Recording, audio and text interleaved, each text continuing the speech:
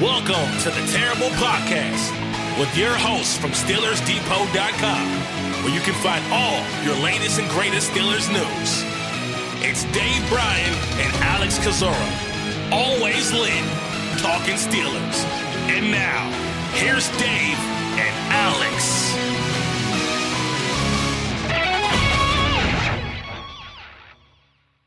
Welcome to the Terrible Podcast, Season 14, Episode 39. He's Dave Bryan. I'm Alex Kozora, SteelersDepot.com. Thanks for being back with us here this Friday. Steelers Nation got a great show for you guys today. Steelers football on the horizon. They're back after their bye week, taking on the LA Rams this Sunday at 4:05 Eastern Time. That game out in Los Angeles, so can't wait for that one. Can't wait to see how this team looks after their bye week. Dave, how you doing?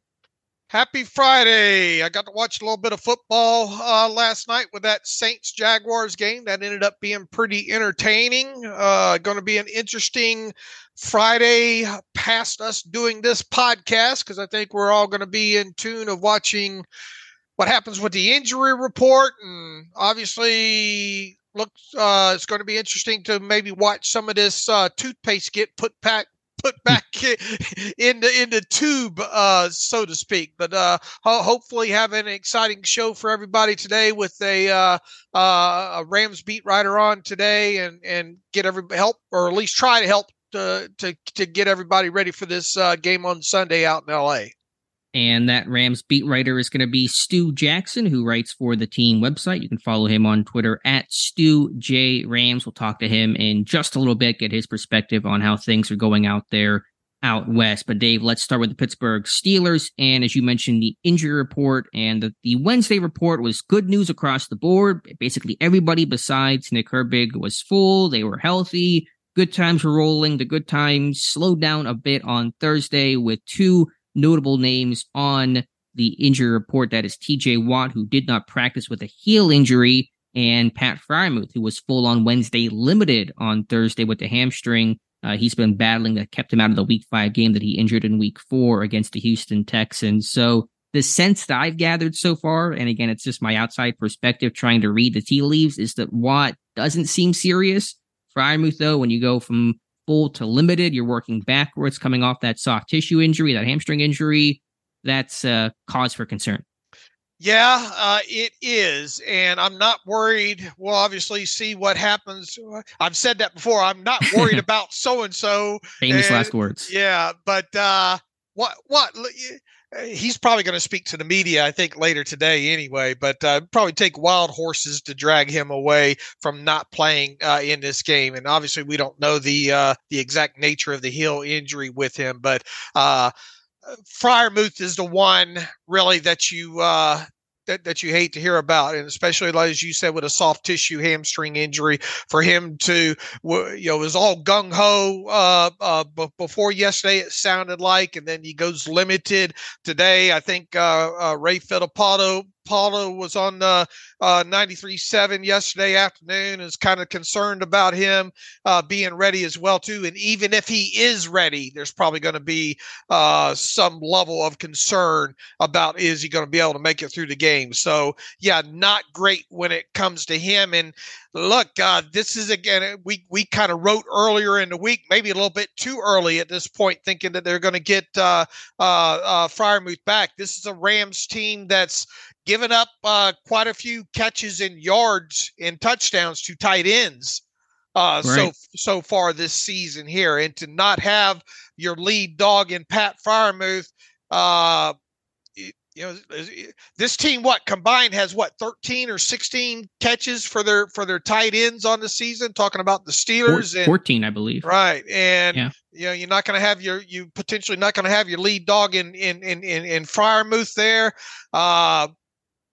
That's not a great development, I guess, is where I'm going on this. And we'll obviously see how Friday plays out, but I won't be surprised if Freiermuth's either listed as questionable or even out when it comes to that. Now, I think a byproduct of that is, probably Rodney Williams dresses and maybe you can, I mean, even so, how much are you going to get him involved in this thing overall? But not a great development.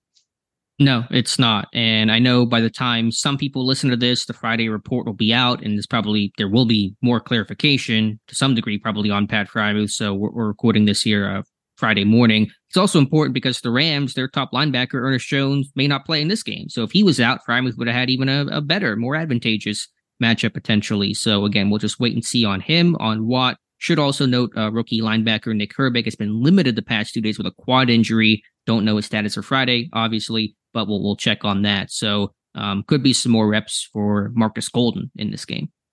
Yeah, potentially so. And when you look at what's going on with the Rams injury report, and obviously they've got a cornerback coming off of a legal situation as well.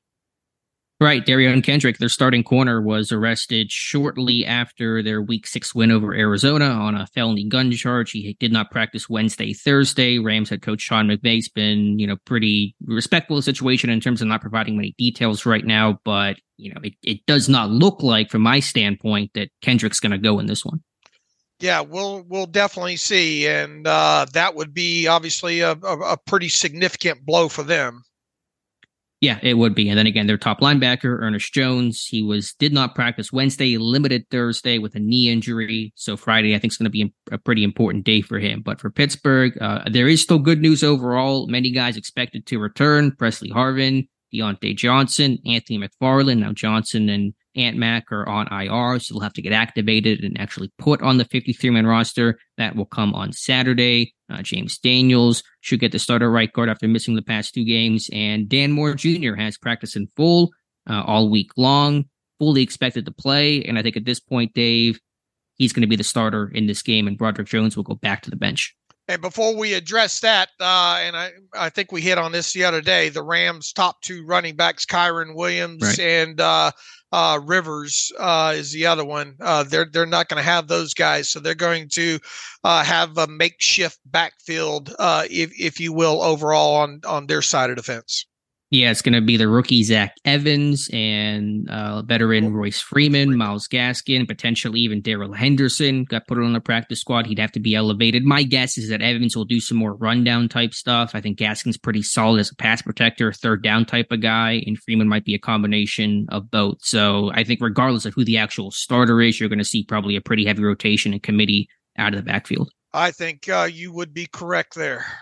All right, Dan Moore Jr. I know on Wednesday we were kind of talking. Okay, he got some work in on Monday. Not quite sure what's going to happen. Still nothing been made official by the team. Tomlin Tuesday, was kind of kicking that can down the road. But based on all reports and what those guys have said, Dan Moore's going to start on Sunday. I forgot to go back and scrub out my prediction from the last podcast.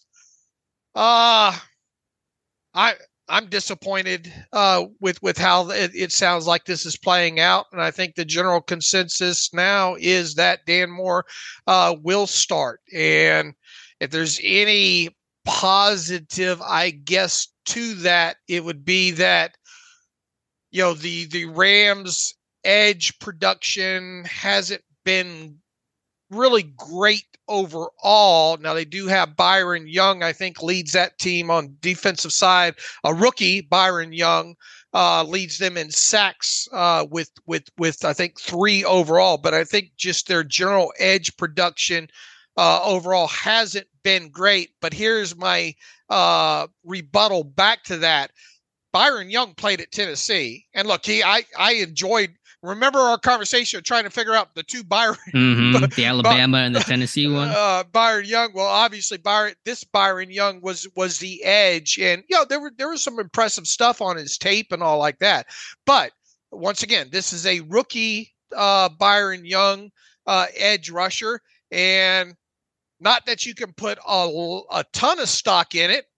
But Tennessee played Georgia last year, Alex, and there was some kid played at left tackle for Georgia last year. I think his name was Broderick Jones, and they did move. I went back and thumbed through that TV copy of that tape real quick, and Byron Young didn't play 100% of the snaps, and then he did flip from side to side, but I thought Broderick Jones handled him very well when lined up against him. And for either I know people say don't quote PFF and all like that. Whatever. If you want to stop listening because we quote PFF grades, so be it. Whatnot. But Byron Young had his worst overall defensive grade of last season against Georgia last year. Now that obviously wasn't caused just by Broderick Jones. I guess what I'm getting at here is if you can't let your rookie go against their rookie, and I think pretty much Byron Jones has been lining up on their right? I believe so, yes. I think he does switch sides and all like that. But, long story short, if you can't let Broderick Jones, especially the game that he's coming off of against the Rams and then the bye week and all like that, if you can't, is this just a Mike Tomlin? I'm going to give Dan Moore one last length of rope here, and I'm not going to bench him because he got injured. Is this what this boils down to, or do they honestly believe?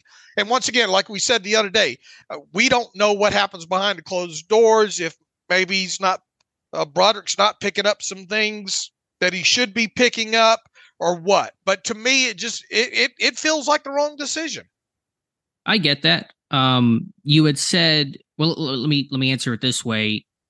I don't think it really matters who they were playing this week in terms of the calculation of who would start. If anything, okay. and Chris Hoke spoke about this, that whenever he played for Tomlin at the end of Hoke's career, that Tomlin would always say that he doesn't generally believe in guys losing their job due to injury. That is certainly debatable, but that seems to be the reason why this team did not have seemingly any intention of benching Jones or benching Moore, before he got hurt. And so he's healthy. He's going to be back in the lineup.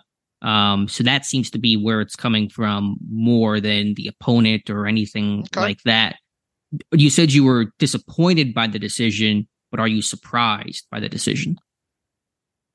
I am a little bit too, because I also helped Joe Clark pull the history of first round draft picks with the Steelers going all the way back through Tomlin's era through 2007. And, early on in the Tomlin regime, you had,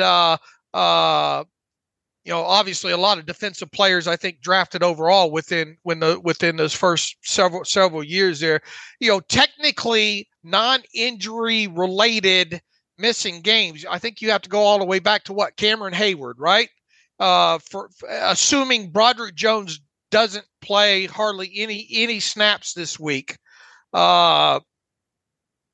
You have to go back to, I think, Cameron Hayward to the last time that a first round draft pick through the first 6 games of any season.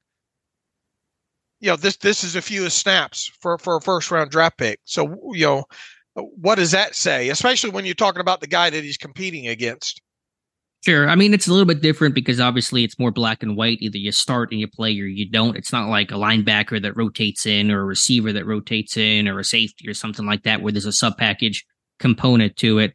I personally want this team to start Broderick Jones. This felt like the great opportunity. Again, you feel bad for Moore getting hurt, but Jones had played well. This was the chance to really just, turn that page and turn things over to Broderick Jones. I think Pittsburgh's calculation is that, yes, Moore struggled early in the season before getting hurt. And yes, the PFF grade is really bad. Not that Pittsburgh cares about that. But you also understand he faced some really, really tough, top end pass rushers. Nick Bosa, Myles Garrett, saw more Max Crosby in week 3 than what you typically see because they moved him around more than they usually do. So I think Pittsburgh's calculation is that, yes, Moore didn't play well in those games, but he's also facing some of the best pass rushers in football. Okay. But the tape is the tape. Sure, I understand. I wonder if the calculation is on a more minor point, and I've harped on this a lot, maybe too much, but the backup right tackle situation, it feels like they want Jones to be they're more comfortable with Jones being the backup right tackle than they are with Dan Moore being the backup right tackle. Because whenever a core for was out with in concussion protocol, it was Jones getting all those right tackle reps, and Moore talking about how Jones is more athletic, more comfortable at right tackle. I wonder if that's playing a small component in this as well. Yeah, my goal is to win the game.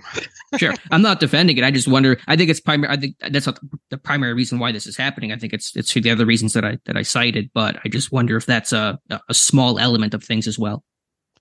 I mean, coming coming out of or coming into this week. I mean, you asked me if I'm surprised. I am a little bit surprised. Are you surprised? Not really. No, just seeing how this team operates, and based on Monday, where it kind of felt like if Jones was going to be the guy, he would have been getting a lot more reps than he appeared to be getting. All right. Well, it certainly seems. I mean, nothing we say, or obviously we do. You know, we analyze and we put our opinions out there and all like that. And I mean, how good a game does Dan Moore have? What's going to be the conversation next week? Just it depends how Sunday goes, I guess. If Moore plays well, then that talk probably goes away, just because the decision's been made and there's not much else to really add to it. If he struggles, then we're going to have that front and center, I'm sure. I mean, and look, based on the talking about the edge rushers and all that, look, Aaron Donald's your main concern, really up front when it comes to that Rams defense. I guess what I'm getting at is man, Dan Moore better grade out have his best game of the year against the guys he's going against. Right. There's no excuse. You're facing a rookie, or they don't have, like you said, they don't have any really top end edge guys. Yeah, Michael Hoke. I mean, he's okay, but I mean, does he? A lot of people don't even know who he is.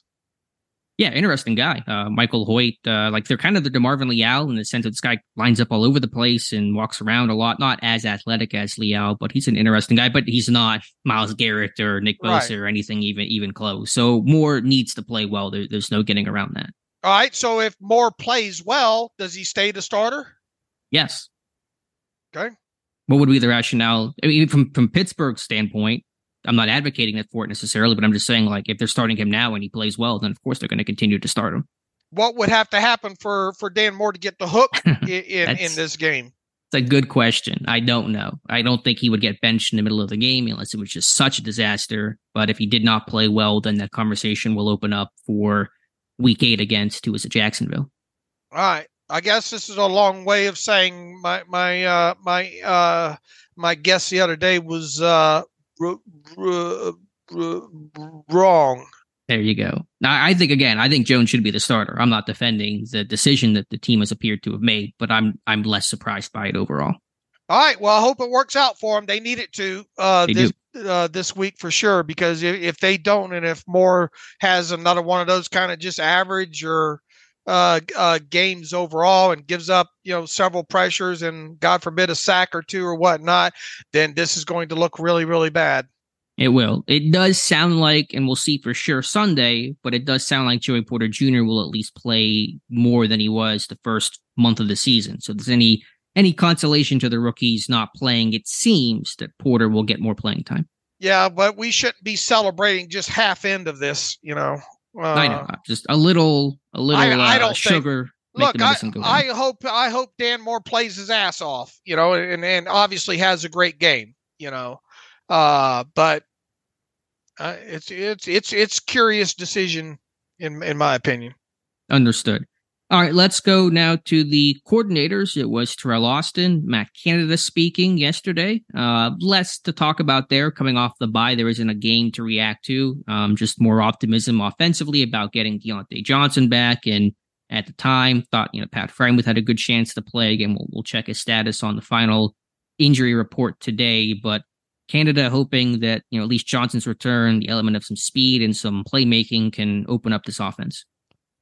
Yeah, well, like we said in the previous, getting Deontay back on the field just in and of itself should have some byproduct related to it. Hopefully, George Pickens, a little bit less bracket on overall. Look, Deontay is your best route runner. Now use him as if he is that overall. But and we'll get into some of this breakdown in a little bit. I do kind of wonder though the way the Rams have kind of played defensively this year. If we're still not looking at a lot of curls, a lot of comebacks, a lot of out routes, because to me, I think you're going to have to get the ball out of Kenny Pickett's hands quick in this game, and your deep shots are probably going to have to be calculated, and when those deep shots come, they're probably going to be outside the numbers on top of it. So I just worry overall. I'm not worried about Deontay in a nutshell, obviously, I'm worried about Deontay within his control and what he's asked to do. They absolutely have got to take advantage of that route running, that good route running of his, and get the ball to him out in space, because we've got to be able to see this team throw short, run long. Sure. And I know that Deontay can get open 1v1, but can they, I don't want to talk about this too much, but watching this Rams offense, the way they scheme guys open, the way they use motion to get guys open, the way they move Kupp around, I mean, just the way that they're able to create offensively, you hope Pittsburgh can do some of those things now that they're at least fuller strength. Right. Like we talked about the other day, I fully expect these guys to move around quite a bit, talking about not so much Allen Robinson, obviously, but when Calvin Austin's out there, I think you now have, if those three are on the field together, I think you have the opportunity to move those guys around. Sure. And just some more mixing and matching, because you got, 4 guys in Johnson, Pickens, Robinson, Austin, different skill sets, different ways that they win. Hopefully you can mix and match and rotate that effectively. I think with Austin, you can probably do some extra things with him in potential receiver run game, screen game, a little bit of closer to gadget type stuff that you probably weren't doing as much before, because with Johnson out, Austin was kind of more of a true and blue wide receiver. All right, let's get to this motion stuff and the Miami Dolphins and Canada's response to all that, because that seems to really only be the only other really main talking point, I think, to come out of what Canada had to say. Sure. Well, essentially, Canada was asked about, the Dolphins have this success, the way that they use motion. Can you, something to the effect of, can you incorporate some of that stuff, or what do you look at in terms of when you try to look at that stuff, and do you borrow it or not? And, Canada gave the answer that, you can't just look at what another team is doing and automatically take that and assimilate that into your game plan and expect it to work just the same. There's pros and cons, and you got to look at your personnel and your scheme and that type of stuff. So, I mean, the answer was, to me, relatively generic, but there's an interesting conversation to be had about, being able to look at other teams and what they do well, and how do you try to incorporate some of those ideas into your playbook. Especially the cheat motion. That's the new buzz. We have a new buzz phrase of the week, cheat motion. And briefly describe what that is and how that could potentially play into what the Steelers. We've seen them obviously work a little bit more on this motion. You talked about the Zorro toss this past week and wrote up about that and all, but explain the cheat, why it's called cheat, and how that can be implemented at least a little on Sunday against the Rams. Yeah, I don't know if that's officially what Miami calls it, but that's kind of what the NFL is terming it as. At least I think Kyle Shanahan did. And the cheat motion is often with Tyreek Hill. Just, you think about motion as a guy coming across the formation, or some real long either jog or even fast motion from one side of the field to the other. What Miami's doing is they're kind of doing this shorter motion where it's, running across half the field or just a couple steps in advance. I thought our Matthew Marksy in our group chat made a good point. Remember those old 2-point plays they would do with AB, where he would kind of line up behind the formation and then sprint out into the flat to try to get him open? It's similar to that, not 100% the same, but just basically this kind of short quarter half field motion horizontally with a guy like Tyreek Hill to, really stress defenders, leverage, and can they run with that guy in ways just to get Hill the ball pretty quickly and on the move and utilize his speed. I think, people reference this back. It's the closest thing legally that you can. And the reason really kind of why I think Shanahan calls it cheat is because it's the closest thing that you can get to CFL type motion without a guy running forward. And, the way this is emphasized, as you said, with guys like Tyreek Hill that are able to not only get up to speed quickly, but run routes coming out of the end of that cheat motion that really stresses defense there. Now, Tyreek Hill is obviously top of the list when you talk about players that you can probably do that with. But I mean, if you look at, I know you saw it on the Rams tape, right, with Tutu. Mm-hmm. Oh yeah, they use a ton of that with that one. With Atwell, to some degree, maybe a little bit even with a couple of the other guys. I think you saw some of that motion there. It really stresses the defense and the fact that I got to be wary of this guy getting up to speed, coming out of this motion quickly and out into one of 6 different routes. Really, I mean, you see different routes run off top of that. I'll circle this back to the Steelers. Why can't you do that a couple of times with a guy like Calvin Austin the third? Sure, nothing says you can't. I don't think it's something where schematically or, conceptually you're unable to do it. Now you have to work on plays that are built in off of that. So if you're kind of adding stuff on the fly, you want to rep that, make sure guys are comfortable. And there's probably some unintended consequence to that I'm not thinking about in terms of your formations and how it affects other guys, that type of stuff. But no, nothing says that you are incapable of doing that. That's kind of a small wrinkle. It's not a wholesale change that would be required to your offense. Read off Matt Canada's response to that question. Sure. Let's see. Read the question and then read off his response, please. I don't have the exact question in front of me verbatim, but I think I have it here. Okay. I have the response. If you want to go to the question first. Was there something? Let's see. No, what?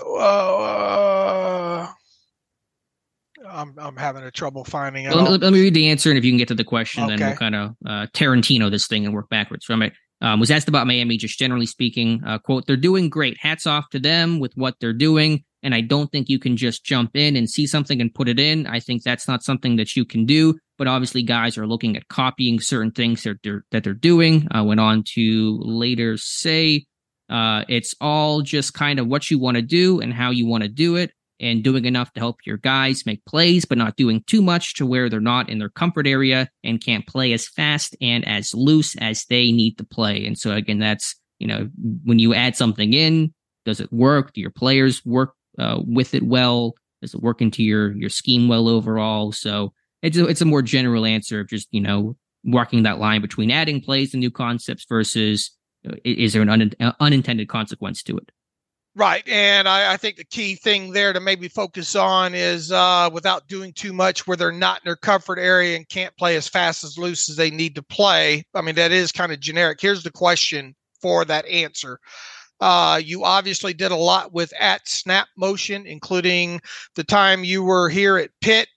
With what Miami is doing with Tyreek Hill now, seems like it's something different almost 60% of the time, talking about Miami and kind of their use of motions overall, I guess. Is it just as easy to say, hey, why doesn't everyone do that? Is it specific to their personnel? And what are the challenges of trying to implement that amount of motion? So that was the kind of question there. Look, as far as copying what you see to some degree, I call BS on that because look, it was even a couple of weeks ago, right, that we saw the Detroit Lions do something kind of on a not necessarily a gadget. Well, it's a gadget, I guess, of some degree. And then later that evening, we saw the 49ers pull out and run the same damn thing. All right, Dave, sorry to interrupt that thought. We'll talk about Canada here in a moment, but some breaking news, just bouncing off our conversation we had just moments ago, that according to NFL Network's Tom Pelissero, Steelers tight end Pat Freiermuth is expected to miss the Rams game. He has re-aggravated that hamstring injury, and he could miss additional time. Pelissero saying, quote, and likely will be sidelined longer after aggravating his hamstring in practice Thursday. Freiermuth had an MRI this morning, and now his return to action is on hold. So can safely assume he'll miss the Rams game, and now you're just hoping he doesn't miss multiple games, and that is just unfortunate news for a Steelers team that felt truly and sincerely excited about getting him back and having this offense at basically full capacity for this game. Now, not the case. Not great, Bob. Man, they needed this guy to have a good season too. you know it. Not having your number one tight end in here, a guy coming off of back-to-back 60-something yard seasons or 60 catch seasons, and yeah, this is just unfortunately it like we said at the top of the show, it trending that way, and now you just keep your fingers crossed. It's how many weeks is this going to be until he gets right? Right. So he's not going to 60 catches this season. I'll tell you that much right now, unfortunately for him. And he wanted a big year for himself, talking possible contract extension, the way the tight end market's heated up. But obviously for a Steelers offense that needs as many weapons as possible. Yes, Freiermuth seemed underutilized even, before he got hurt, but now we don't know when he's going to be back. And so Darnell Washington will continue to get a lot of the reps. Rodney Williams' spot should be safe then. He should definitely dress now on Sunday. Connor Hayward will get mixed in, but the tight end position has not been productive this year. Nope, not at all. All right, Dave, to go back to the candidate discussion, I was reading off the quote that he had about the motion. Did you find the original question about? I gave you the quote. I mean, what's your and we talked about how I left it off to you about how the 49ers took that play that the Lions had during the game. To some degree, you can copy on a week-to-week or even a day-to-day basis. Is Canada just trying to say that he doesn't want to put too much on these guys' plates? And if so, why? My interpretation was just more of a catch-all answer. You can't always just copy and paste what another team is doing. You borrow things. And listen, Pittsburgh does that. They borrow. We've talked about that many times over the years. They've taken ideas and concepts, and they've done that this year with the Zorro toss and this kind of 4x1 flare out, plays that's become really popular in the NFL. And so there's always elements this team and others have taken, but you can't take a whole game plan and just apply it to your current team and current situation. No, I'm not talking a whole game plan. I want to see some cheat motion out of Calvin Austin III on Sunday. Sure. I mean, we'll see. I don't know. And without Freiermuth now, you damn sure better be thinking about something like that, ways to get the ball in Austin's hands. Right. There, I think, are more opportunities to do that with a fuller deck at wide receiver. So is that cheat motion? Is that something else? There's a variety of ways and things, and it depends on how well you practice it and if guys are comfortable with it. But again, there's nothing that says they can't or shouldn't or are unable to put in this cheat motion. All right. What did you think about Canada's comments, kind of downplaying the meeting that he had with Najee Harris? Harris seemed to talk that up pretty good whenever he spoke to the media on, I think that was Wednesday, that he and Mason Cole watched film. They went to Canada, went to the coaching staff. They were going to put some of those ideas in. Canada said, yeah, this stuff happens all the time. It happened last year. Really didn't seem to make much out of it. I would like to think that stuff happens on a week-to-week basis. I'm sure it does. It probably just a bit more so with a bit more focus and time when you have a bye week. Sure. So I don't know. I wish Canada would have been a little bit more responsive and at least, shared the enthusiasm that Harris seemed to, then kind of downplaying it. But I'm not going to lose too much sleep over it, I suppose. All right. The time's ticking on him anyway. Yeah, that's a fair point as well. All right. Terrell Austin, not a whole lot new there. He echoed Mike Tomlin's thoughts, not worried about Minkah Fitzpatrick's lack of splash play, says they'll come, cited the law of averages, that eventually it's all gonna work out. Talked about trying to juggle his role and how it's a bit different this year. Tackling must be better. He's talked about that. Grady Brown, the DB coach, has spoken about that. And then on Joey Porter Jr., just kind of the more of the same. But yeah, he's getting better. We'll just see what Sunday holds in terms of his role. We need them law of averages to kick in this week with Minkah. Yeah, for sure. Big time, because they're even without the Rams having their top couple of running backs there, they sure are blocking things up, especially in this coming out of that second half of that game against the Cardinals this past week there. And man, Kupp just looks absolutely, and Kupp spoke to the Rams media late yesterday afternoon. What a bright guy that is. And Puka is having obviously a great year. They found ways to get Tutu involved in this thing. We'll get into more of this on a breakdown there. Boy, they'd like to use that tight end they like to use those wide receivers coming across as kind of inserts in the slot in the run game. And boy, they love running some split zone with that tight end coming across. Yeah, or the receiver. Puka Nacua has been part of that. And the issue with split zone is when you do it with a tight end the way that Pittsburgh does, that guy's always wide off. And so his alignment always tells you he's almost 100% of the time going to pull across, either on play action, but it could be, actual split zone. And so what teams have done, and the Rams are part of that group, is they're using receivers to do that with some more motion that kind of hides that a bit better pre-snap. So little things like that to try to give you an edge in the run game. Right. They use a lot of motion. They use a lot of 11 personnel. Yep, absolutely. Anything else from Austin that he said that caught your attention, Dave? No, just would like to see once again the law of averages kick. They need big games out of their. It feels like they're going to need more splash in this game. Yeah, but also probably just. Are you saying for Pittsburgh's offense, defense, or just across the board? Well, I'm not expecting a lot out of offense splash wise. They're going to need their defense to make a couple more plays. Yeah. That's what happened in 2019 when they won. That's how they won that entire season, but also in that Rams game with that Minkah scoop and score there. So I think it's a good time, Dave, to take a pause. We'll come back with our beat writer of the week. That man this week is Stu Jackson, who writes for the LA Rams team website. You can follow him on Twitter at Stu J Rams. We'll take a pause and come back with Stu.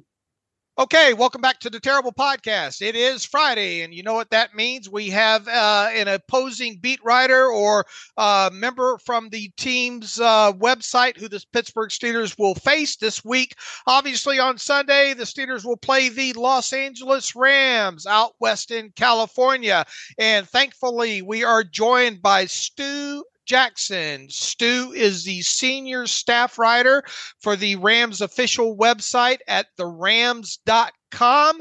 You can follow Stu on the Twitter machine or the X machine, whatever we're calling it nowadays, at Stu, STUJ Rams. So with that, I think a first timer on top of it there. Stu, welcome to the Terrible Podcast with Dave and Alex. Happy Friday. Hey, happy Friday to you and Alex as well, Dave. Appreciate you both for having me on. We appreciate having you on and taking time out on this busy Friday. Stu, big game obviously coming up. The Rams hosting the Steelers out west there. Things overall when the Rams and the Steelers get together haven't gone very well for the Rams, but this is obviously a different Rams team this year. And boy, when you look at I think at least outsider people that don't cover the team on a day-to-day basis, my thoughts on the Rams coming into this season were kind of mad what I've expected, but man, you get into here we are week 7 and their first 6 games. And I know they've dropped a few here along the way, but this is an impressive Rams team. What is your thoughts, kind of 30,000 view on maybe expectations to where this team is now entering week 7? Yeah, I think entering week 7, this is a team that very much has playoff aspirations. Not that wasn't always the expectation or the goal internally or externally, but it's a team that is very much at least wanting to secure a wild card berth. I mean, obviously we'll see how the rest of the season goes. Like you mentioned, we're only in week 7, but the defense is playing better than I think most people expected, even with the amount of turnover on the roster. Offensively, the emergence of Puka Nacua really helped when Cooper Kupp was out for a while with a hamstring injury. And so between those developments and some other ones, they find themselves as a team that's very much, in the playoff picture, however much of one there can be approaching the midway point of the season.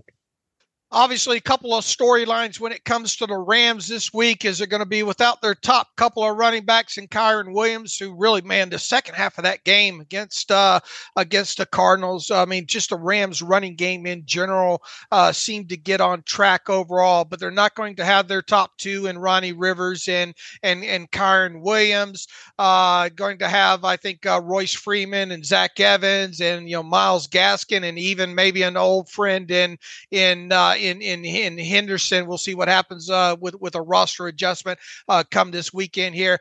That's going to be a little bit of a storyline. How much do you think the shakeup with the running backs is going to matter? And then on top of it, and I know you probably can't talk too in depth about it, but Darion Kendrick has the legal situation going on with him following an incident following the game last weekend there. It doesn't sound like, of course, you could be wrong on this, doesn't sound like maybe they're going to have him this week, but what's going to be the impact? Do you think they'll have him, and what's going to be the impact of that? So running backs and cornerback here, if you will.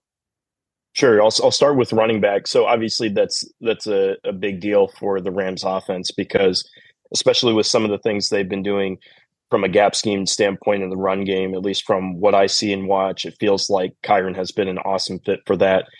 Just his vision too, and the way he's able to make jump cuts and make something even when nothing is there and when a play seemingly breaks down.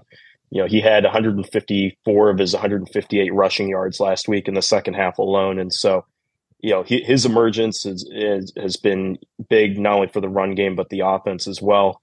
And Ronnie Rivers has really shown some flashes too, even when he's been in there a handful of times to spell Kyren. And so now you've got Zach Evans, Royce Freeman, and Myles Gaskin on the active roster. And then, like you mentioned, Darrell Henderson Jr. on the practice squad, which again, we'll see whether he ends up getting elevated or not. But, Sean McVay said this week that all four of those guys are possibilities. And so you basically go from having Kyren and Ronnie as your top two to now a potentially 4-man rotation where it's not exactly clear who's going to handle the lead duties or the bulk of the carries. And so it's going to, or it's created a different wrinkle than I think, maybe they anticipated or expected coming into this week as far as game planning for that Steelers defense. And then as far as Darion Kendrick goes, Rams are still in the process of gathering information for that. And Raheem Morris, the Rams defensive coordinator, said the other day that, ultimately it will be head coach Sean McVay's decision as to whether Kendrick plays on Sunday. And obviously a decision hasn't been made there. So that's kind of where things stand with him. Do you have a sense which way that might go, or is it just 50-50? Yeah, I truly have, no sense of which way it goes, honestly. Okay. If Kendrick does not play, though, who's going to fill that spot? I'm not sure who that next man up is going to be for them at outside corner. Yeah, it could be Trey Tomlinson. I mean, he's the cornerback out of TCU who had a really great camp and preseason, but was getting a lot of those opportunities because of, in most cases, because of injuries during camp. And so, he might be a possibility. Duke Shelley, who's a veteran, could also get a look there. I mean, there's also a chance. Raheem Morris mentioned the other day that they could, also potentially, move players around and rearrange the secondary to make up for that should he not play. But all of those things, I guess, are kind of on the table should it come to that. Gotcha. Want to go back to the offense and Puka Nacua, who you mentioned earlier. I know that role has been somewhat reduced now that Cup's been back the last two games, but what made Nacua so effective? This rookie out of BYU, not many people knew about him, just balling the first month of the season. What about his game and fit in this offense made him so successful? Well, I think it starts with something that quarterback Matthew Stafford said earlier this season, where whether he's lined up and facing man coverage, one-on-one matchups like that, or even just facing, zone coverage, he's winning his matchups one-on-one and he's been able to find voids in the zone really well. And when you combine those two things, that obviously makes it easy for a quarterback to look your way. And he also had the benefit of being a really conscientious worker. One of the things we kept hearing throughout the offseason was just how great he was at translating information from meetings to the practice field. And so when you can pick up the playbook that quickly, and again, you have the toughness and the aggressive hands and all those kinds of attributes he has, it makes it pretty easy, especially when there's a huge opportunity, like I mentioned earlier, when somebody like a Cooper Kupp is out for a little bit with a hamstring injury. It makes it easy for a quarterback to be able to trust you and know that you're getting to the right spots and you're going to be where he expects you to be when that ball gets thrown. Yeah, it's been a great start for him. Moving on now to that Rams offensive line. And Stu, I have to ask you about Kevin Dotson. I got to ask, can we have him back, please? Pittsburgh could use him right now. Assuming that's not on the table, Dotson obviously seemed to be playing very well for the Rams. What has allowed him to just so quickly assimilate into the system and play so well?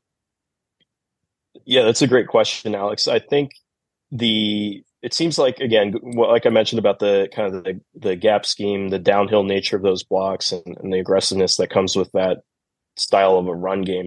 I think that's partially suited him and his play strengths and the way he likes to play. And I think also too, it's helped that he's gotten an opportunity because of Joe Noteboom, the Rams' regular starting right guard, being hurt. Obviously, when he first got here, that trade was so close to the beginning of the season that they had to bring him along slowly. But his teammates were really complimentary of him, and as far as just the work he was doing behind the scenes, and he indicated that it wasn't too big of a transition. There were just some little things from a communication standpoint that he had to really learn and pick up on. But once he got the hang of that, it was an otherwise seamless transition for him. And so, again, I don't know if it's anything beyond just the scheme and those things, but those things, especially when you have that and when that allows someone to get comfortable, I think that's what's really made the biggest difference and allowed him to kind of, like you mentioned, just step in and be able to perform the way he has. It certainly looks like and I'll piggyback off of that a little bit. It looks like he's thinking less. And look, I mean, his entire college career at Louisiana Lafayette, he played at right guard there. And the Steelers, initially had him a little bit at right guard and then moved him over to the left side. And look, it wasn't a surprise. I don't think the Steeler fans that Dotson ended up not being in their plans come the start of the season here. Has he been asked point blank? Well, I mean, he looks good on tape, Stu. He really does. Has he been asked point blank why it looks like he's playing? The reason behind why it looks like he's assimilated so easily and is putting good things on tape. He hasn't, to my knowledge, but I would again just kind of go back to what I would say with. Or what I had told Alex, and that, like, I think it's just a combination of really, like I said, he seemed like it was pretty easy for him to grasp the playbook, and there was really only one or two things. Again, this is something he said specifically when he did a media availability a few weeks ago. It was really only a couple of things that he had to get down for him to feel really comfortable, and it sounded like it was pretty easy to pick up pretty much everything else when it came to the playbook and the scheme. And so, again, I don't know how much carryover there is as far as like what the Steelers are running offensively, at least maybe from a run game standpoint, to what the Rams are doing. But, and if that had a factor or not, but again, I think it just goes back to the fact that he only really had to get down, like the way that the, calls are communicated as far as his responsibilities at right guard for him to really, get to the point where he was really comfortable and felt good about where he was at as far as being able to play and get in there. I'm not so sure Noteboom's going to get his job. Noteboom's going to get his job back here. And Steve Avila seems to be simulating really well as well at the other guard position here. When it comes to Matthew Stafford, I would view his play through the first 6 games as probably being underrated overall. Would you agree with that? And when it comes to when Matthew Stafford, how the Steelers, is the key thing for the Steelers defensively is to get Matthew Stafford to try to hold on to the football? Yeah, I would say, to your part of the question about, Stafford being underrated, I think there were probably lower expectations externally just because of the injuries he went through last year. And again, when you have changes to the offensive line and you don't know how that's going to look, all of those things can factor into how a quarterback is viewed. And so, I could understand that. But again, from as far as the quarterback that I watched and saw during training camp and whatnot, like he looked exactly like the Matthew Stafford. And I think a lot of people are seeing the Matthew Stafford that everybody saw in his first season with the Rams back in 2021. And, as far as making him hold on to the ball, I mean, I think with any quarterback, if they hold on to the ball too long, it's going to, make life difficult for them. But he's done a really great job of getting the ball out quickly. When there is pressure in his face, when he does hold on to the ball too long, I mean, he does take a sack at times, but for the most part, he's been protected very well, and he's been able, like I said, to kind of get the ball out quickly and make throws at every level of the field, and done a really great job so far. Stu, tell me about this Rams defense. We know Aaron Donald. It kind of feels like the rest of the group, to their credit, I think they've played well, but it has a Major League, the movie kind of feel, like who are these guys kind of feel, but these guys are playing well and getting better. Christian Roseboom and Russ Yeast and Michael Hoyt seems really interesting. He's from Brown. He was a calculus tutor. Now he's playing linebacker for the Rams. Who are some non-Donald names to watch for defensively for Los Angeles? I think you got to go with Byron Young, the rookie outside linebacker out of Tennessee. His speed was the thing that was his most impressive trait. And when you look at what he's brought, not only with that, but how he's starting to figure things out from a pass rush standpoint, as far as not just winning with that attribute, he's been a really pleasant surprise, I would say. Not that, there are third round picks who can come in and make an immediate impact. Obviously, that's not unheard of, but he's probably, other than Aaron Donald, one of the biggest names to know. Just again with the pressure he's brought, he's led the Rams. There's some stat from NFL's Next Gen Stats that says he's led the Rams in pressures in 5 of their first 6 games. So he's done a really awesome job from that standpoint. And the other guy I would spotlight too is Ahkello Witherspoon, which I'm sure Steelers fans are obviously really familiar with from his time in Pittsburgh. But he was somebody that they signed in late June. Nobody was really sure what kind of an impact he would have, but the Rams were looking for length on defense. They didn't really have much of that, especially after, or in the secondary, I should say. And they didn't really have much of it after trading Jalen Ramsey to the Dolphins this spring. And so not only has he brought that as far as, something they were looking for, but he's also been just a really great calming and stabilizing veteran presence for a young secondary that, again, was hit hardest by some of that roster turnover earlier this year. And, has really, I think, exceeded expectations, not only for, what the Rams wanted from him this year, but I think even from what Rams fans were expecting when he got brought in. Sure. When he's on, he's a really good corner whenever he's at his best. A quick follow-up on Hoyt. What do we even call Michael Hoyt? He's kind of played outside linebacker, off-ball, D-tackle. He's listed at 310. I don't know if that's his weight, but what do they do with Michael Hoyt? Yeah, so I can understand why it might be kind of confusing with him, because he did originally begin his career as an interior defensive lineman, but because of the attrition as far as injuries and roster transactions last year at outside linebacker specifically, they ended up having to move him there. And so he's been starting opposite Byron Young at that other edge spot. And so, he's an athlete, a dynamic athlete. And I think that's part of the reason why they decided to try him out there, because if they are going to ask him at times to drop back into coverage and things like that, he's got at least the athleticism to be able to do it. And so he does have a very interesting background, and that pairing has been really fascinating to watch. Like I said, him rushing alongside Byron Young, and really just him playing that position. Right. Clearly with whatever they saw from him, in that small sample size from something like early to mid-November through the rest of the season, they felt comfortable, keeping him there and making that more than just a short-term experiment. So he's done a solid job there, I think. My last question for you, Stu, then I'll let Dave finish things out. Kind of more of a bigger picture question. The Rams always seem to have that young up-and-coming coach. McVay, when he was hired, was, of course, one of those guys. Thomas Brown, he's now the play caller in Carolina. Is there anybody on staff right now that is kind of that up-and-comer offensive mind that the NFL might get to know pretty soon? Because Pittsburgh might be in the market for a coach this offseason, an offensive coordinator.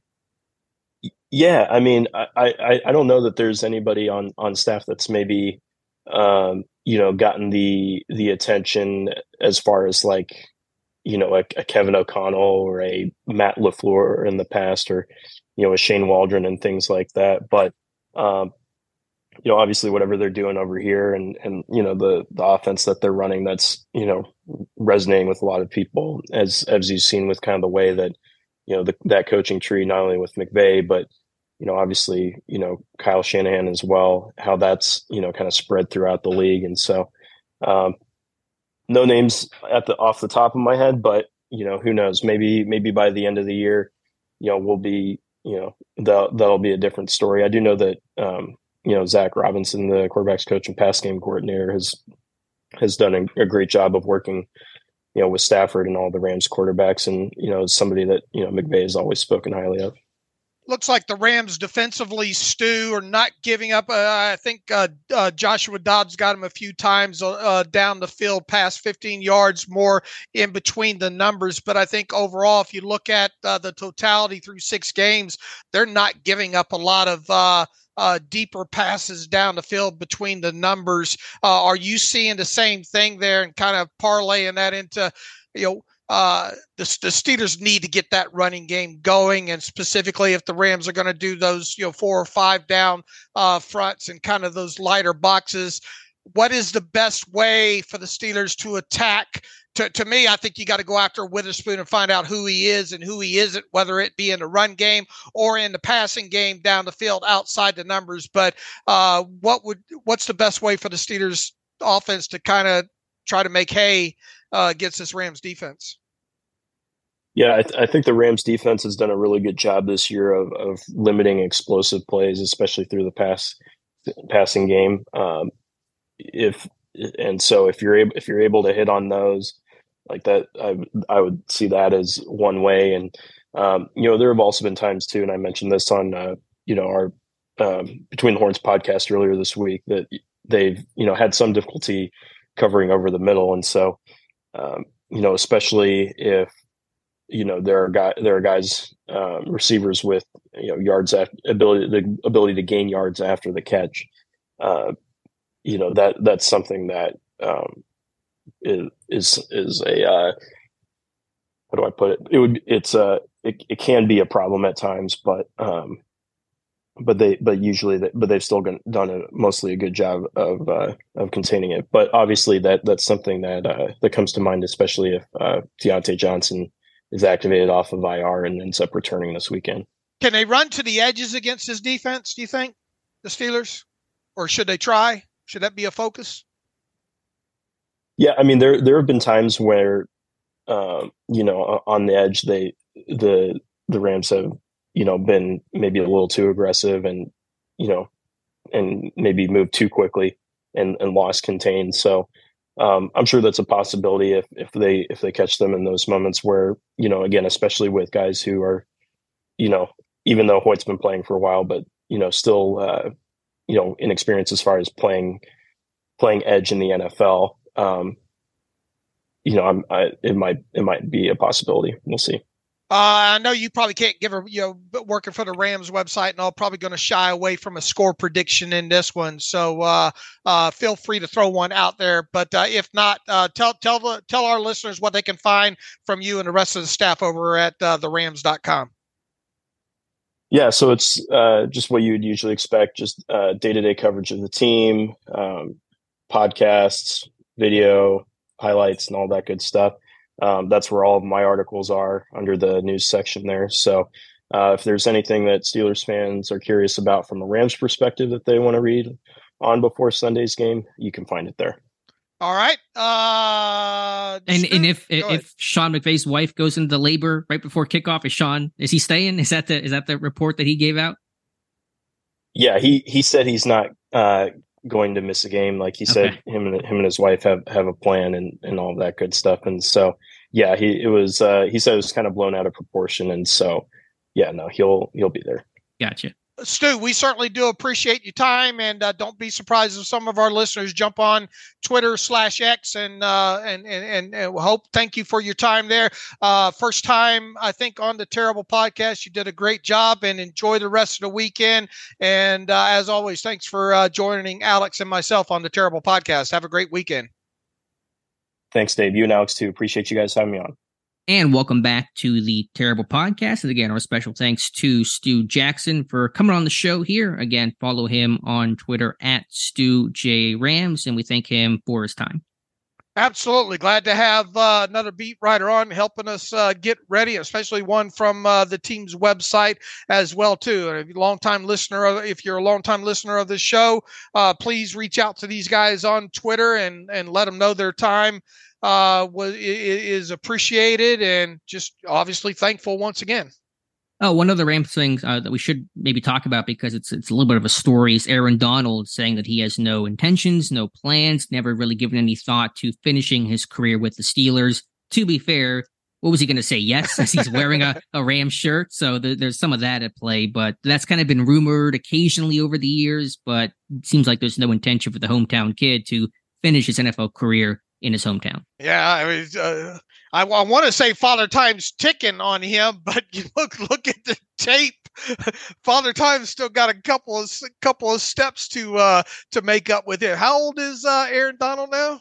32, I want to say. He's rumored to have been contemplating retirement. I think he's pushed back on some of that. I just look at the man, watch him at the podium, and this dude just looks like he's 25. I mean, his muscles have muscles. And he was another one that spoke to the Rams media yesterday. Just an impressive dude. Just like Cooper Kupp, just a good salt of the earth dude. It was enjoyable listening, and he was asked a lot of questions about Pittsburgh and the Steelers and all like that. Still Rams. I mean, still a Pittsburgh fan at heart, except when they have to play him. And obviously he's 0-2, I think, for his career against the Steelers. So he's looking for his first win against the Steelers on Sunday in LA.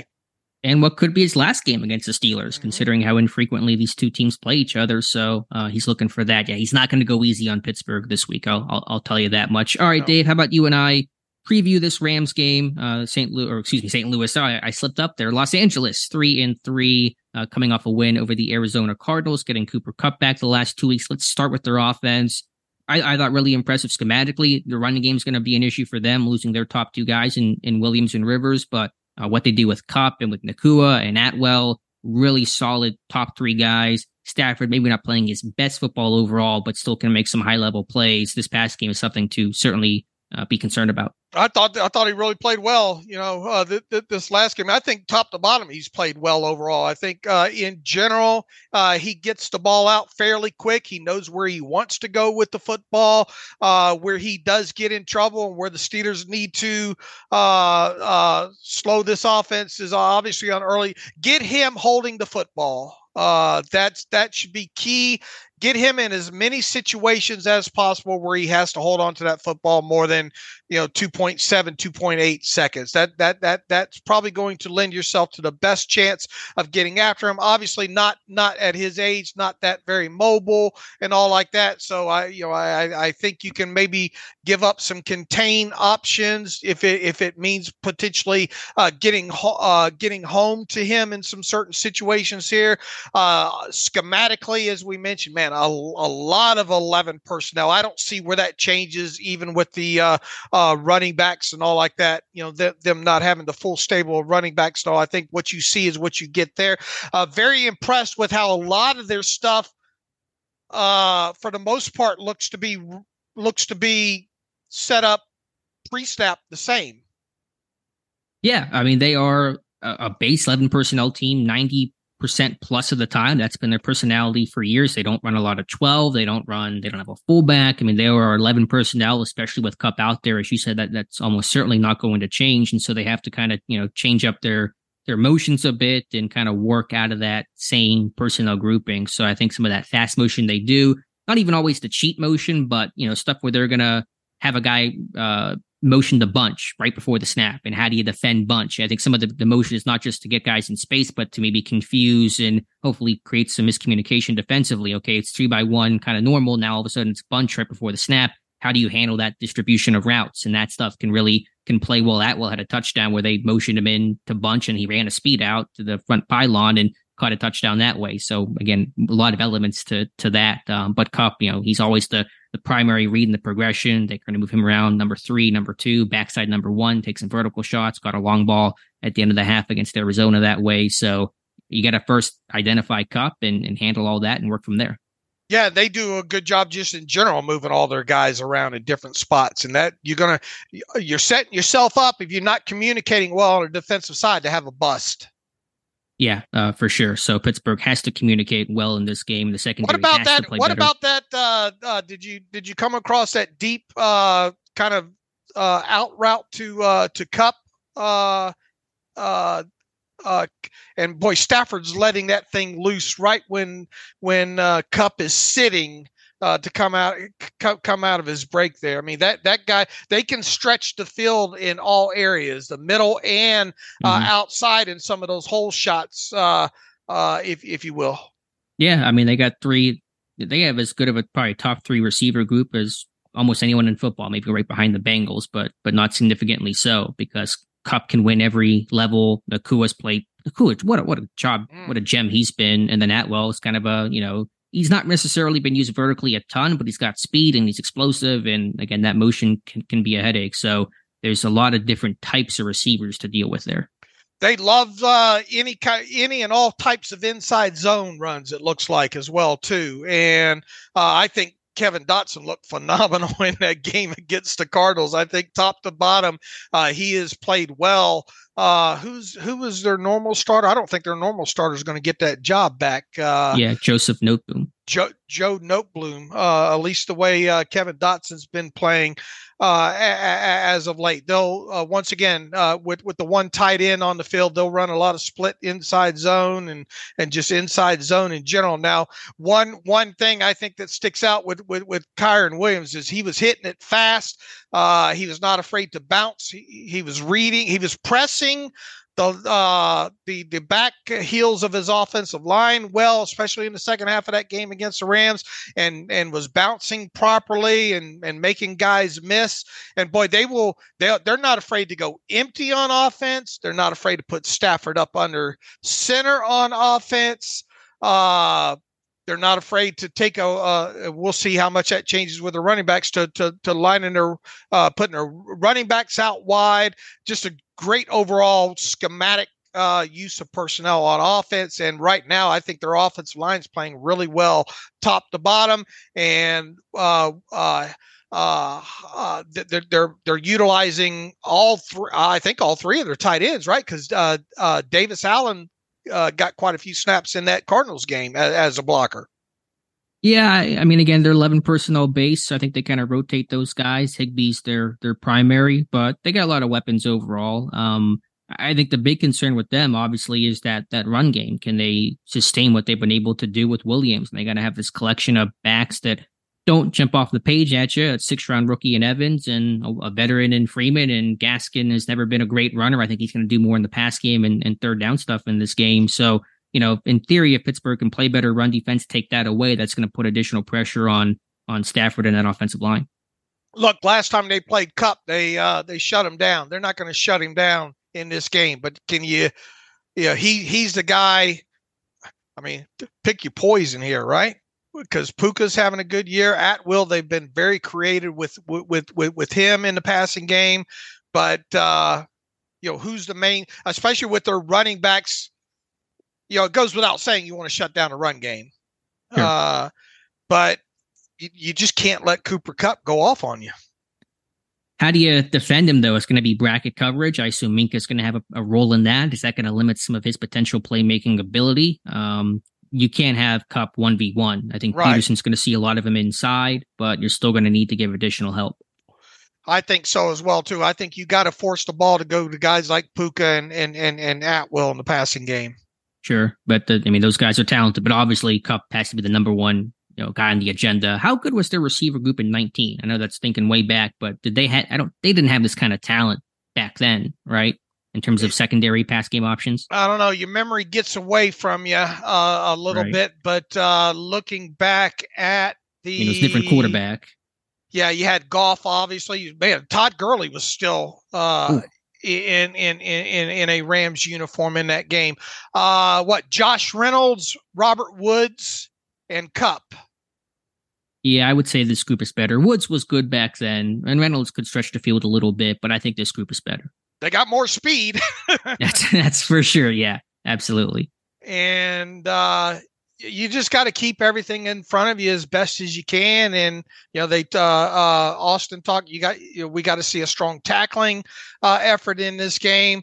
You got to get Matthew Stafford in those situations in third down and second and long situations where hopefully you can get him to hold on to the football. If they stay on schedule with their running game with these collection of running backs, it's going to make for a long day because you get into those situations much like Houston got into where you're really guessing defensively on second and even third down situations. That's where the Steelers defense could potentially get in trouble here. And Stafford has been sacked a lot this season, 7 times his last 2 games. So I think maybe more the left side is where that's going to come from. Although obviously you have TJ Watt, but that right side of the line is strong with the Rams, with Dotson at right guard. I think Rob Havenstein at right tackle is one of the more underrated tackles in football. So that's going to be a big time matchup. A couple of Wisconsin guys. Guys. Yeah. And I previewed that ahead of the season. This is probably about the only one, once again, we talked not too long ago about, before the season, I looked ahead at the right tackles that TJ Watt was going to face. Not many of those in that preview have wound up facing TJ Watt, but this time you will. You get a couple. So look, and these guys have obviously, I think, faced each other at least one other time, right? In 2019, but they should know each other fairly. I think top to bottom, though, I think their offensive line, especially in the second half of that game against the Cardinals, they've got some cohesion there, especially in pass protection. And you got this is going to be a lot of Larry Ogunjobi on Dotson, I would assume. Yeah, that's a great point. That's going to be some good battles there, and maybe some on their center, Brian Allen, who's a smart guy. I think it's a bit undersized, but he's been what they need him to be this year. So I think also the left side, who's their left tackle? I forget how to pronounce his name. Alaric. Yeah. Jackson. So Highsmith's got to make some plays there. Just by the way, looking at this 2019 game, the notable, we'll call them skill players for Pittsburgh: Mason Rudolph at quarterback. Jalen Samuels had the most yards for Pittsburgh on the ground. Tony Brooks James played. Trey Edmonds got 4 carries. Nick Vannett had a catch. James Washington was the leading receiver. So it was a who's who in that 2019 game, Dave. Yep. Chris Myers called that game as well too, if I remember, for Fox. I remember that because I think he's a Rams fan, and it felt very slanted in the call of that game. But splash plays ended up being the difference in that one for the Steelers defense. Yep, that's for sure. I think the Minka scoop and score had a big one to do with that in that 17-12 Pittsburgh victory. All right, flipping over to the Rams defense here, Dave. I think it's first of all, it's kind of a who are these guys type of defense in terms of the names that aren't super recognizable outside of obviously Aaron Donald. But this unit has not been bad. I think overall they've held their own. I think they have. And overall, I think I watched quite a bit of the defensive reels on them. Up front, it doesn't seem like they do a lot of slants and twists and all like that. It's pretty much just pin your ears back and try to get after it. Is that kind of what your takeaway was when looking at them? They don't do a ton of that in run situations, but I thought they two-gap more than I would expect when you have an Aaron Donald. These guys actually are kind of more traditional, hold the point of attack and stack and shed, but they do it effectively. I think those guys two-gap pretty well. Yeah, as far as their actual pass rush goes, I didn't see a lot of twists and stunts and thing. Now they will blitz a little bit with a linebacker. Out of empty, especially. I mean, Donald's moving around more than what I think he's moved around in the past. I mean, he's playing off ball in some snaps. It's kind of this Myles Garrett thing. It's kind of becoming in vogue with some of these pass rushers to kind of hide where they're coming from. So I think they are doing some creative stuff with Donald, but it's not as aggressive as, some teams in football. Looking at overall, they usually roll out a light box for the most part. As far as percentage wise, overall, they run pass coverage more zone than they do man. They're about close to being equal on whether or not middle of field closed or middle of field open. They rush a 4-man rush 70% of the time, and they blitz just 20% of the time. Yeah, which tracks because they're, generally a 4-down front, and so those teams tend to blitz less because they pay those 4 guys to get home. I think starting with their run game, really just kind of what they do conceptually is a lot of 5-down fronts with 2 high. And so when you play 2 high, it's typically harder to fit the run. And so they make up for that, I should say, with a 5-down front. And Pittsburgh's had trouble running against those 5-down looks this year, the Browns game, 49ers game, I believe. And so the Rams try to get the best of both worlds by playing that 5-2 look to stop the run, but also play 2 high to stop the deep ball. The Steelers better figure out that this would be a great week to figure out the run game again. Yeah, but they're going to have to solve this 5 down front stuff because they have not shown they can do it this year. The Raiders, I think, did more of it in that week 3 game. So Pittsburgh's going to have a good game plan because they're going to see that quite a bit. I want to find out how good a player Ahkello Witherspoon is in that defense this week. Yeah, he's had a good year from all aspects. I want him to have to come up and have edge run responsibilities and make some tackles that way, and then in coverage too. Him and whoever plays opposite him, there are going to be there needs to be obviously calculated times in this game where you test those cornerbacks down the field. Right, especially we assume Kendrick will not play in this game, so they're going to have, I think their backup, I don't know exactly who they're going to go with, but one of their guys is pretty tiny on the outside. So if you get him on George Pickens, there's a clear matchup to take advantage of. Witherspoon, he's played well. Is that going to be Kobe Durant? Or Duke Shelley? Trey Tomlinson, I think McVay had mentioned, but it might be one of those other guys. I don't know exactly what their plan B is behind Kendrick. Kobe normally, I think, plays in a nickel, though, doesn't he? I believe so, yeah. So...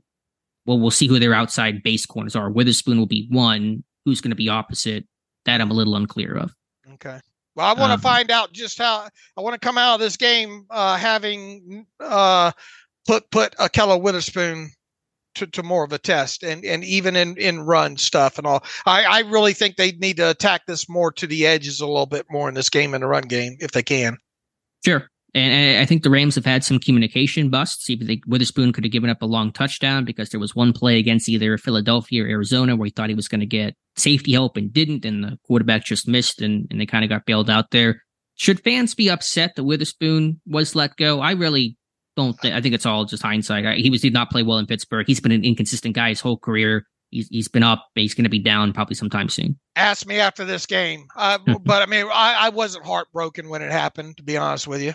Yeah, not a single fan was. And so I know he's playing well right now for them, but this has been his career. He's had good years. He's had bad years. He had a great end of 2021 in Pittsburgh, had a terrible 2022 in Pittsburgh. His whole career has been just one big roller coaster. Right. I want to find out what kind of player he is this week. Yeah. Anything else here to note? Again, the linebacker situation, their top tackler, Ernest Jones, don't quite know his status with the knee injury. It just got some, it's an interesting group like Christian Roseboom and Rush Yeast. It's going to be some guys you're probably looking up mid-game going, who are these people? But again, this unit has held their own. Michael Hoyt, another one that's, again, he's going to stand up. He's going to walk out. He's going to blitz. I mean, he's kind of a chess piece for that defense. I tell you, how many, other than last week, Joshua Dobbs a couple of times, how many times has this Rams defense given up stuff kind of between the numbers more than 15 yards down the field? It's not a lot of it. I don't know the numbers on it for sure, but yeah, I mean, they generally keep a lid on things overall. So I think they're pretty, again, so they had some communication issues, but overall, they're a pretty disciplined type group. I put the passing charts, opposing quarterbacks passing charts together of all 6 that they've played.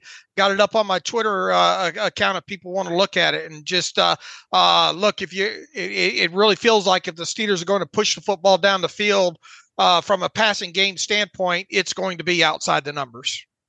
Yeah, especially not having a guy like Freiermuth now and all like that. And getting Deontay back, that's going to really play into your hands of playing on the outside. More, of course, got to mention Aaron Donald. How do you account for him? Mason Cole, I know he moves around, but I imagine they're seeing how much Cole has struggled and saying, we got to get some chances on to get Donald against Mason Cole. Yeah, and how's James Daniel going to hold up coming off of the groin, you know? I know in Pittsburgh system, typically the center is working more 1v1 and the guards tend to help the tackles. May want to adjust that game plan this week. The edge guys are not, scary for the Rams. Donald is very scary, so the way they protect and create their protections are going to be important in this game. Don't fall behind to this team and let Donald just be Aaron Donald. Get after you because he's a game wrecker, obviously, and this thing could turn into an Aaron Donald game. Yeah, for sure. Any other final thoughts here? I think we kind of laid out the Rams pretty well. So, all right, Dave, we'll get to our week 7 picks here in a moment. But before we do that, let's hear from our friends over at MyBookie. That's right, Alex. Aaron Rodgers' season is officially over, but yours has just begun at MyBookie. NFL, college football, and a brand new cash-out system give you options to bet and win all season long. First two legs of your parlay hit, cash out early and place another bet or let it ride for the chance at a bigger payday. Join us at MyBookie for an entire season filled with daily odds boost, same game parlays, and huge prize pool contests. Right now, MyBookie has a no strings attached cash bonus that lets you deposit and withdraw quick.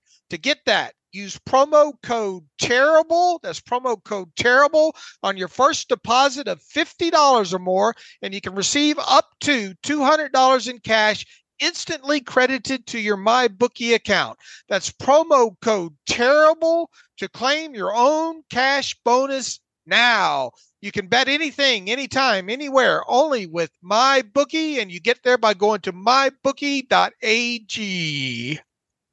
All right, Dave, and we are both 1-0 on the week here with the Jags in a crazy fashion, but still pulling out the victory over the Saints last night. I'm pretty sure, I don't know what my record was last week. I don't know if I got a game right last week. I was really bad, I'm pretty sure. So I'm hoping you got more than that right. But yeah, all right. It felt bad, but I don't remember for sure. But hopefully decent for week 7 here. All right. Hopefully we can help the folks out a little bit better with our picks this week. We'll start with the Cleveland Browns on the road against the Indianapolis Colts. The Browns road favorites by 3 points in this one. Deshaun Watson is back. Nice of him to play for the Browns, getting all that money to sit around lately. I'll go with the Browns. I think that Browns defense is just too strong. Yeah. Obviously they upset the 49ers last week. Defense too strong. Give me the Browns, lay the 3 points on the road. Detroit Lions on the road against the Baltimore Ravens. The Ravens laying 3 at home against the Lions, who are playing well this year. Yeah, I'm going to roll with MCDC. I'm going to go with Detroit.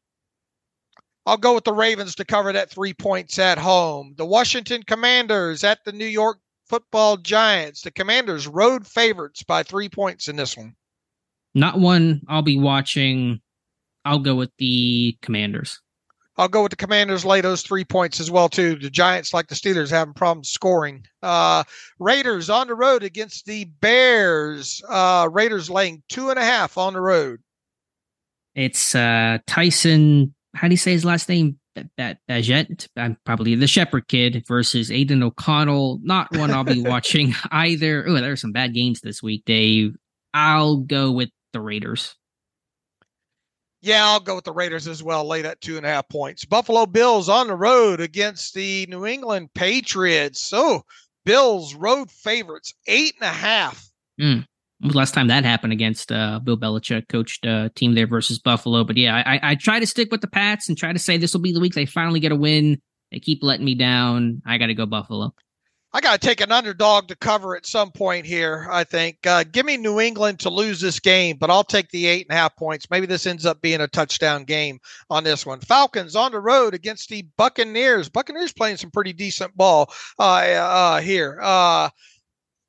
Buccaneers at home laying 2.5 points against the Falcons. Yeah, both teams have been solid overall. Tampa Bay cannot get that run game going. You think it's bad in Pittsburgh. It's really bad down there in Tampa.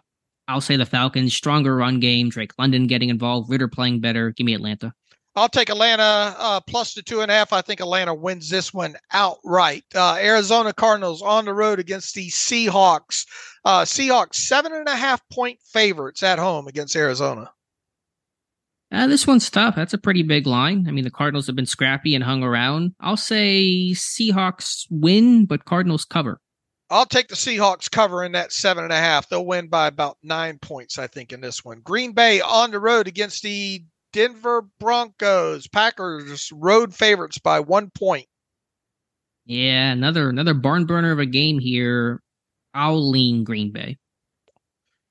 I'll take the Broncos to upset the Packers, so I'll take that point there. Los Angeles Chargers on the road against the Chiefs. Chiefs at home, favored by 5.5. Yeah, give me Kansas City, Dave. I think the Chiefs win this, but I think it's a field goal game. Give me the Chargers plus the 5.5 points. Boy, you ready for some points? Miami Dolphins on the road against the Philadelphia Eagles.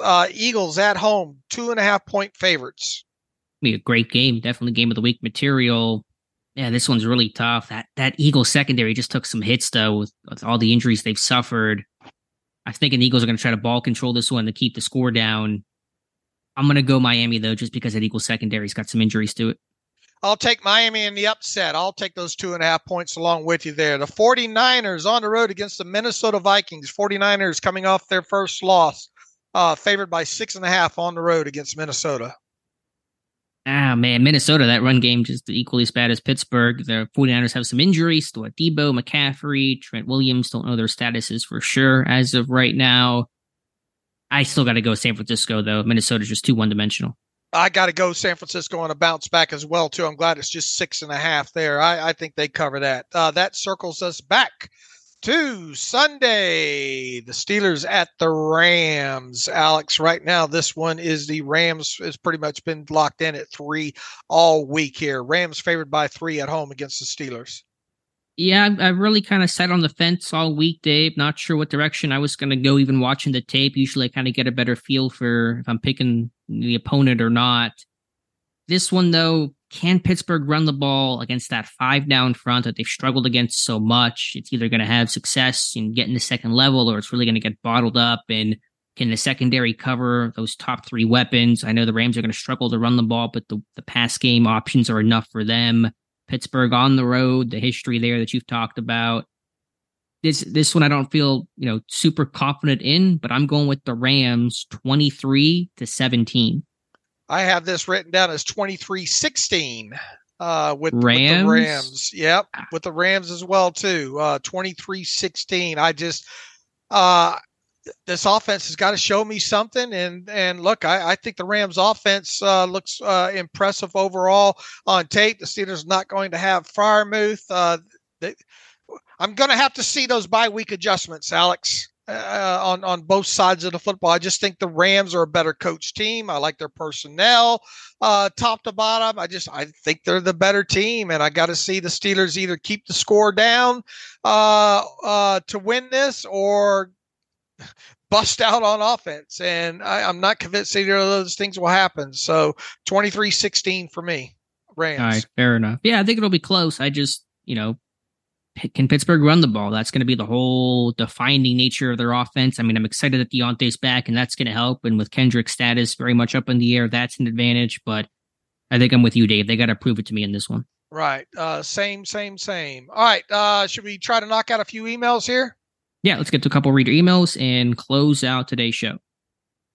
All right, let's start. Bryce, ready to get back to Sunday football. Some thoughts. Mark my words, fans better get ready because there's definitely a path where the Steelers get things serviceable on offense after the bye. And Mike Tomlin signs up for more Matt Canada in 2024. Better get ready for that reality. If we even getting close into me and Alex thinking that Matt Canada will be in line to be the offensive coordinator in 2024, they better get busy. That's all I got to say about that.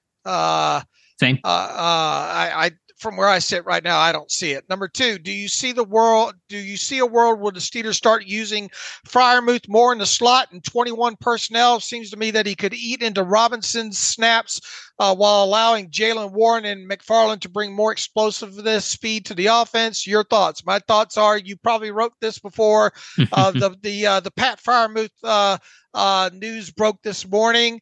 My concern right now is, when are they going to get Pat Freiermuth back and resubmit this question after that happens?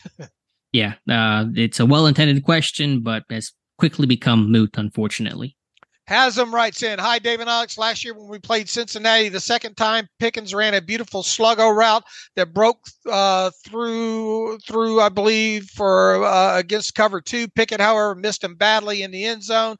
The play design was great. Have you seen those types of sluggo routes in your film study for the first 5 games? If not, why do you think they aren't scheming sluggo routes this year? Haven't seen a lot of sluggo. I can only remember one. I forget when it was run against Baltimore or Houston. It was relatively recently, but it was against zone coverage, and so it was completely ineffective. They didn't get the look that they wanted. They run some double moves with Calvin. Deontay's typically a better double move type of guy, and so he's been unavailable. But what game was it that was it the Browns game? I thought for sure they were going to run a sluggo because they were running slants. The Browns were aggressive. They were jumping on him, got a pick off of one, never ran the sluggo. So I can only remember one. There's probably been a couple more, but it has not been utilized too often this year. I'd like to see Akello have to face that a couple of times. Yeah. And again, Deontay back. Maybe you can definitely do more creative stuff route tree wise when you have a Deontay Johnson out there. Will they do it? It's a different question, but can they do it? The options are there. All right, Jeff Berg. I was wondering if you thought a swap of Rodney Williams for Gunnar on the active game day roster and have him function as a quasi slot receiver in limited snaps, of course, and also play on special teams to make being active even more appealing. Jeff, I think kind of a byproduct of this Pat Freiermuth thing. I think Rodney Williams obviously stays on the 53-man roster. What's going to happen? Gunnar's got to be gone, doesn't he? Jerry Dulac said he thinks it's a running back for McFarland, which we know is Igwebuike, but he thinks a safety is going to get cut, which has to be Elijah Riley, right? It's not Killebrew, and it's not going to be anybody else. So we'll see. That's all I can say. Even so, will Gunnar be up? Let's say Gunnar survives. Is Gunnar even going to be active? Well, now that Freiermuth's hurt, I don't know what I'll lean on your active and inactive predictions once the injury report comes out because I don't know, but. I mean, Williams, yeah, he's kind of that hybrid guy when he came out of college, but he's not worked in that capacity. And Olszewski offensive was kind of uses that gadgety motion type of dude that Williams can't do. So Robinson will play at the slot and Austin can play in the slot with Deontay back. So I don't see that being a fit for Williams. Yeah, I think the winner here might be Connor Hayward, using him a little bit more in the passing game, trying to move him around a little bit. Yeah. But we'll see on Gunnar. I mean, Dulac thinks he's safe. Again, we'll find out by 4 p.m. tomorrow. Let's see if I got a few more here. Maybe looks like we've got through most of them. Oh, Andrew writes in, I don't know when the listen to articles started on the website, but 2 thumbs up. You should say it's an option on the podcast unless you did and I missed it. Andy, I have not mentioned that. Something we've been playing with there.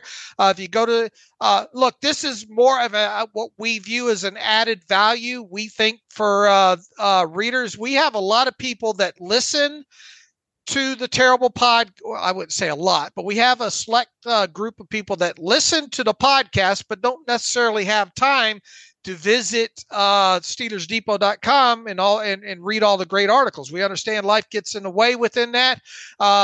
If you'd like now, and I'm going to be setting up its own page for this and also having its own kind of podcast, if you will. I think we're already starting to drop these kind of AI read articles into YouTube. Anyway, kind of be on the lookout for that. If you're a person that likes listening to the podcast, doesn't have time to read things on Steelers Depot, this is another option. Or perhaps maybe you'd like to go to Steelers Depot and you'd like the articles read to you. There's now a player at the top of every post that will do that for you. Once again, this is kind of in the early stages, development stages. We just put this into effect, I think, about a week ago there. Hope you guys are enjoying it overall. And if you are an ad-free subscriber to the site, you will get those audio versions you should get them ad-free as well too. We're trying to work out a few bugs with that as well. But I guess first and foremost, Andy, thank you for noticing and we hope you are enjoying that new feature to the site there.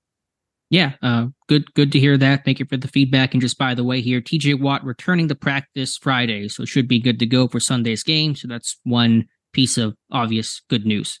Absolutely. All right, Alex, anything else to add? We will be back on Monday recapping this game and everything else around the NFL. Obviously, as Friday progresses here, we'll have the injury reports out there and a lot of we got the scouting reports for both the offense and defense ahead of this game already up on the site. So make sure you seek those out on SteelersDepot.com.